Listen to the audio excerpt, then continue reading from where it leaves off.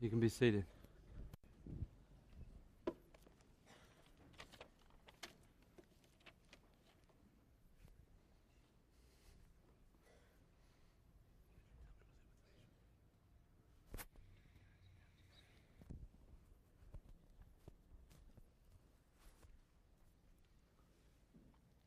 I'd known for some time that there were two speaking opportunities today, and I knew for some time that this would be a very special and important service. Not that it necessarily is more important than others, but just maybe meaningful on a different level to so many. In the past couple of weeks, I had been laboring over, what do I share? A church with such a rich heritage, such a great past, a fruitful past, and such a bright future. I saw us at this threshold where we have this past behind us and this great future in front of us, and I remember just really seeking God and beginning to get actually concerned. God, what do I need to say? What do I need to preach? And it was just a few days ago, asking God that very question. God, what do I need to say? And He just reminded me right here, Jamie, they don't need to hear from you. They need to hear from me. And by the way, He said, furthermore, it's always been that way. Would you join me in opening your Bibles to Hebrews chapter 12?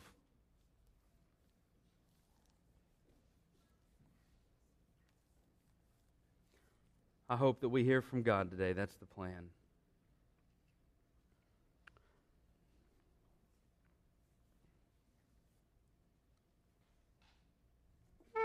There are some texts that are very fitting to us at certain seasons in life. For instance, John 3:16 took on a whole new meaning to me when I held my firstborn son. At that time, my only begotten son. And at that time, John 3:16 took on a brand new meaning for me. For some of you, you're able to look at Proverbs chapter 31 and it have a very special meaning for you because that Proverbs 31 woman to you represents your mother or your grandmother, or your foster mother, or your aunt, whoever it was that raised you.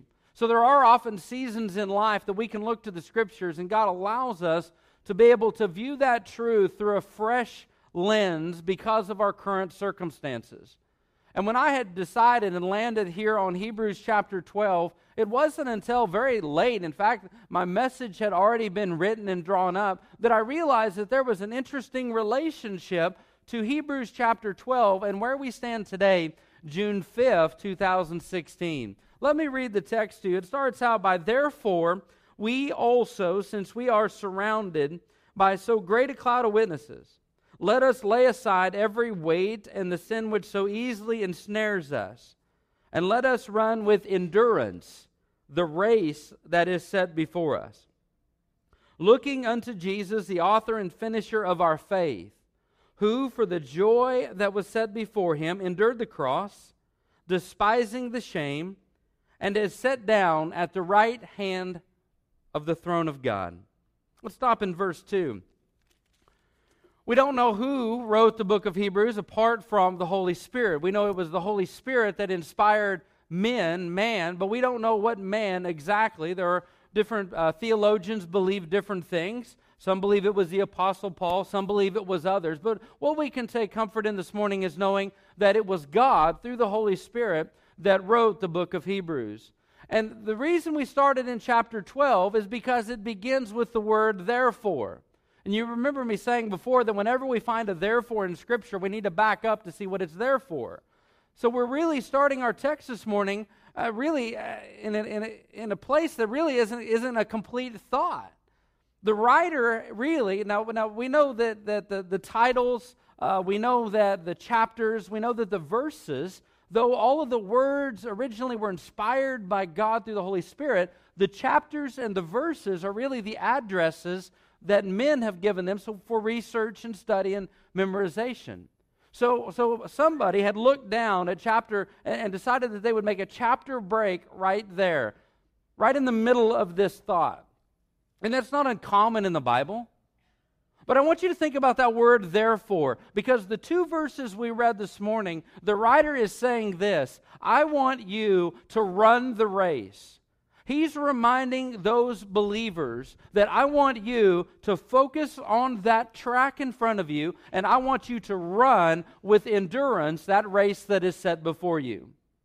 Now, throughout the New Testament, this idea, this concept of games and athletic competitions is not new. It's found in the New Testament. The Apostle Paul referenced it quite often. So this isn't some new teaching, because the games were important, races were important to that day. Classical Greek games were very much in style in that region. So he's writing something that they can understand. He is painting a picture for these believers that the journey of faith, our faith in Christ, the kingdom work, is really like a race. And he tells them in verse 1 and 2, I want you to run the race. He's encouraging them to continue moving forward. But he gives us that therefore. He's saying this. Because of what I'm saying now because of what I have said previously. Therefore is a great connector. Chapter 12, verse 1 and 2 are literally there. He is literally saying those because he has built on a foundation that he laid in chapter 11. What did he lay in chapter 11? What foundation did he lay down in this thought for these Hebrew believers? He went back through their history. He went back to mighty men and women of faith. And he gave a short synopsis of their life. He gave a short synopsis of their accomplishments of faith. He talked about all that God had done with each one of those down throughout many dispensations of their history. He goes through and outlines, we call it the hero's roll call of faith. So he outlines many by name and some without names. The first part of Hebrews chapter 11 starts out with the positive stories of people seeing walls fall down and people, entire nations delivered and dead raised to life. And the chapter ends saying that some people were sawn in half in faith. Some people dwelled in caves. Some people were hungry and malnourished. He describes both sides of faith, both the victorious and the struggles that often accompany our walk with Christ. And he tells them, after he has outlined this whole history, this great faithful generations that have come before, he then turns to them and says, therefore. What's the therefore? Therefore, because of all of the faithful people before. Three things the journey of faith, the race of faith, needs. First, we need to realize that if we have come to faith in Jesus Christ as our personal Lord and Savior, we're on a race. We're in that competition. We're not competing for our salvation. We are competing for rewards for the kingdom.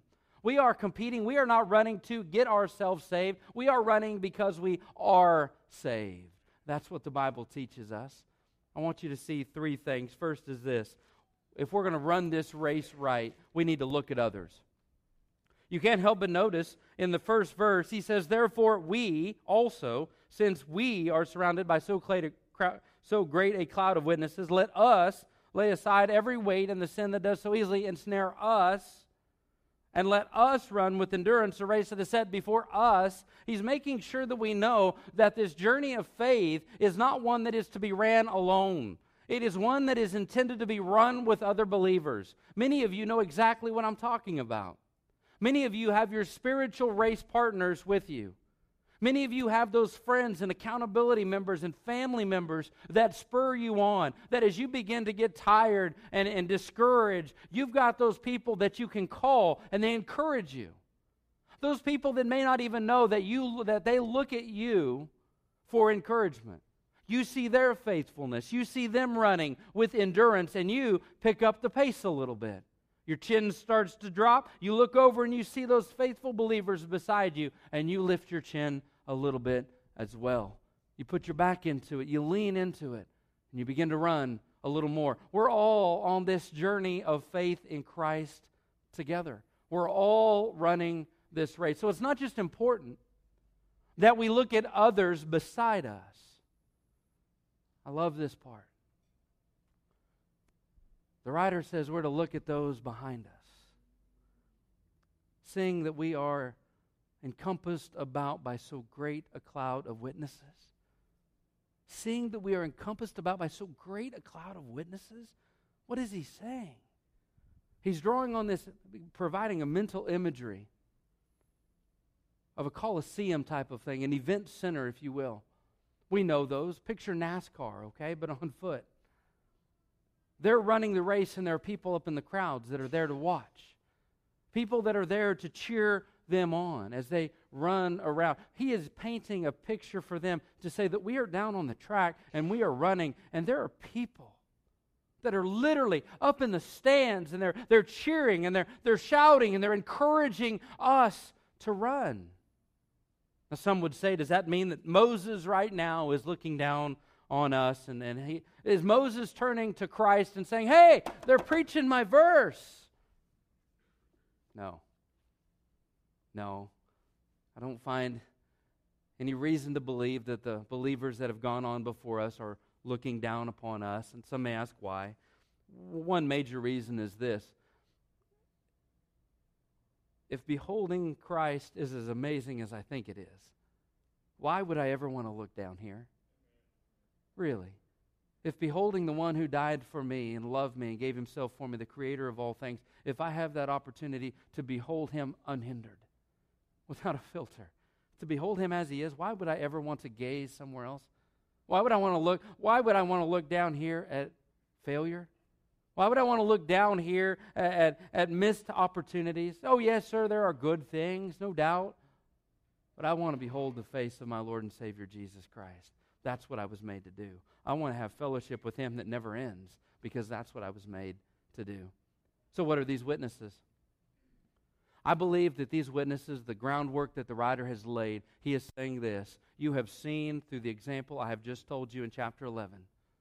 I have shared with you the accomplishments and the victorious faith of the people that have come before you. And what he is saying is their lives stand as a witness that you can live a life of faith.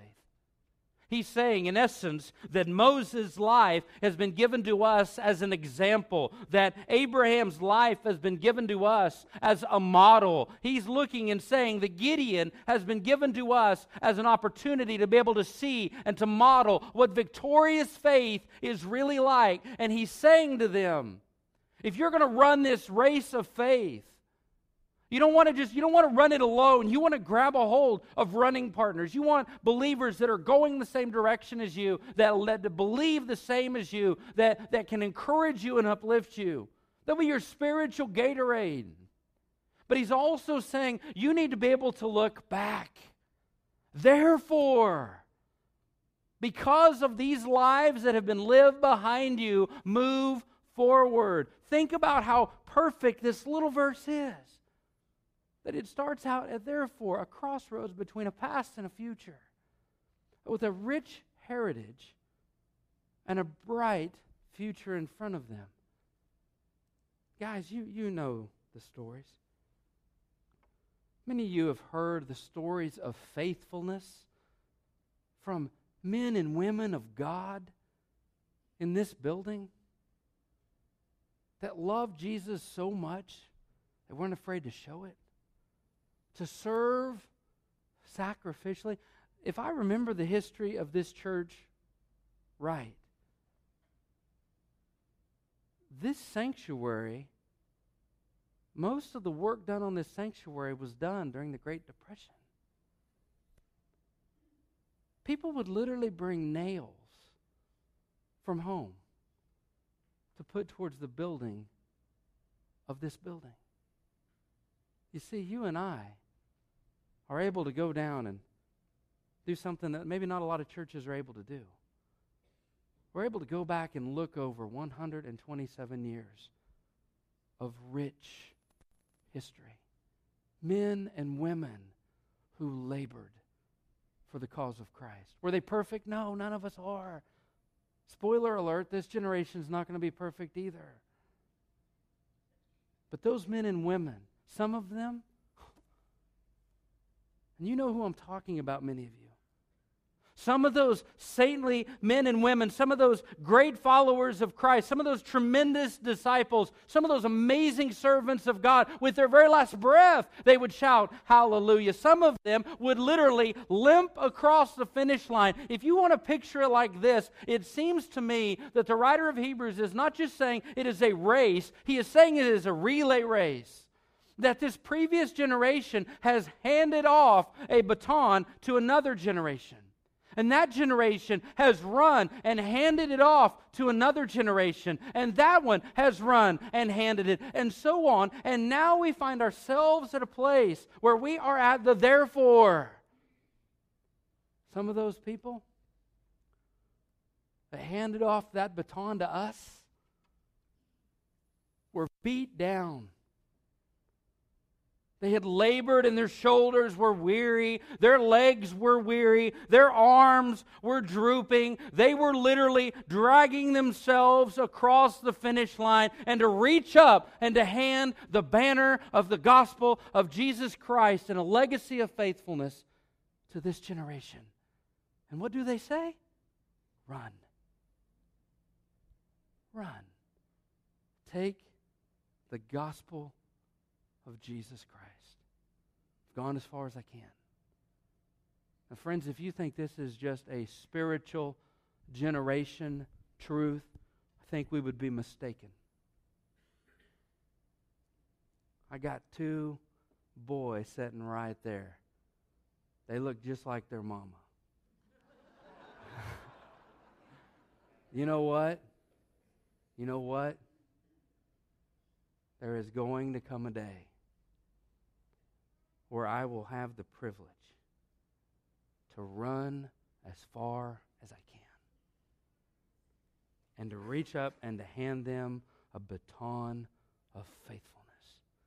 I pray that when I hand that baton off, it will be a legacy and a heritage of faith. Not that it will be theirs, but I hope provide everything that they need in order to run themselves. It's not just a spiritual generation. We literally, our children are the therefore of us. There's going to be a generation, if the Lord tarries, that looks back at this moment, that looks back at this body, that looks back at this spiritual generation. They want to know, have we been handed a legacy, a heritage of faithfulness? The writer doesn't just tell us that we're to look at others, for that would not be all that helpful, all things considered. He says that we are surrounded by so great a cloud of witnesses. Let us lay aside every weight and the sin which so easily ensnares us, and let us run with endurance the race that is set before us. Think about that phrase for a moment. Let us lay aside every weight of sin that so easily ensnares us. Bree told me a story that when she went to college at Pitt State, that she walked into a room and one of the guys was shaving his arms. Even in 2000, that was not popular. Shaving his arm. She asked him, why are you shaving your arms? Right? Freshman walked into college and she sees a dude shaving his arm. Why are you shaving your arms? He said, I'm a runner. Why are you shaving your arms? That dude was so serious about that race. He didn't even want something like a follicle of hair to provide drag. Dude, think about that for a minute. Let us lay aside every weight. Here's a thought for you. The classical Greeks would run with no clothes on.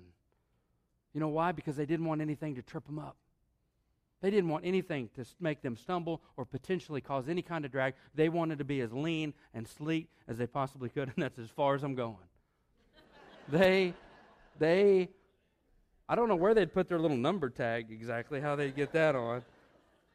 But they did not want anything to slow them down.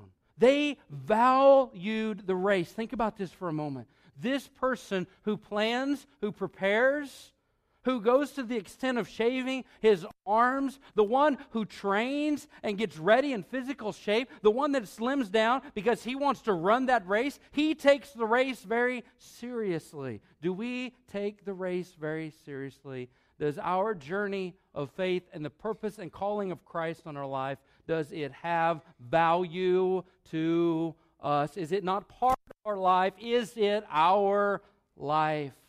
Those men and women that do that have to put in the work in order to sweat. They have to literally trim down. They have to build up muscle. They have to know what they're doing. They have to stay focused. All of that requires work. But they're willing to do it. Why? Because of the race. The Apostle Paul said that those in 1 Corinthians chapter 9, he was talking about the contrast between earthly races and eternal races. And he said that those that run in earthly races, they get a temporary crown, but we run for an eternal crown. We run literally to glorify Christ, to be used of Him to the best of our ability. And ultimately, what a great thing to think of, that we worship a God who loves to bless His people. I told you this before. I can't think of a greater thing, really. Of all the great things that my mind can conjure up, can you think of anything greater than that one moment when you pass or you stand before the Lord Jesus Christ? To know that He has a crown, a reward to provide for you. That He would give me a reward for doing something He told me to do and gave me the ability to do in the first place. That the King of glory would place a crown. No wonder the book of Revelation says that they cast them back at His feet. They prepared, they participated, and they were called to persevere. Do we take sin seriously? Is there sin that's been hiding in our heart? Is there sin that we've been attempting to cover up, thinking that we can run the race with that added weight of sin? Are there other things that may not necessarily be sin, but may hinder us and keep us from giving our full devotion to the cause of Christ in our life? If so, those lesser things need to be prioritized and set aside for the cause of Jesus Christ. I want you to notice the third thing, final thing. We'll end with this. The race of faith, we look at others, both beside us and behind us. We look at ourselves for examination and preparation. But again, those two things would not be enough to finish the race. For he says in verse 2, looking unto Jesus. Looking unto Jesus. The author and finisher of our faith. The one who laid out this track. The one who has started it and will end what we're a part of. You see, guys, here's the truth. Buildings crumble or get sold. Memories fade. And people pass. But Jesus Christ is the same yesterday, today, and forever. If we are serious about running our race in faith, we cannot just look beside us.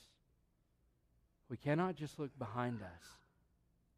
We cannot just look at us. We must lift our eyes. This imagery that Paul is painting is so rich.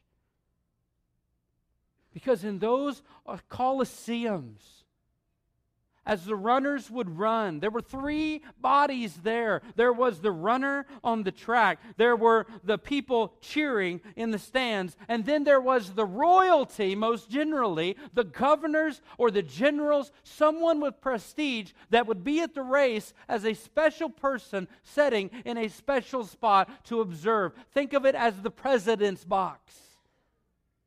And what the writer of Hebrews is saying, run, make sure you've got yourself taken care of. Realize that they have already laid out all of this encouragement and shown you how it's done. But do not just trust in looking beside you and behind you and at you. Lift up your eyes to the ones for that gives us the reason to run in the first place.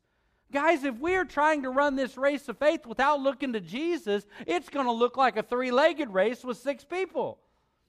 We're going to be falling all over the place. Why would we not look to Him, who is our example, who is our encouragement? Do you guys realize what he says here? Who, for the joy that was set before him, endured the cross? Those are two words that I would not think of putting together. Joy and cross. Now I can, but then?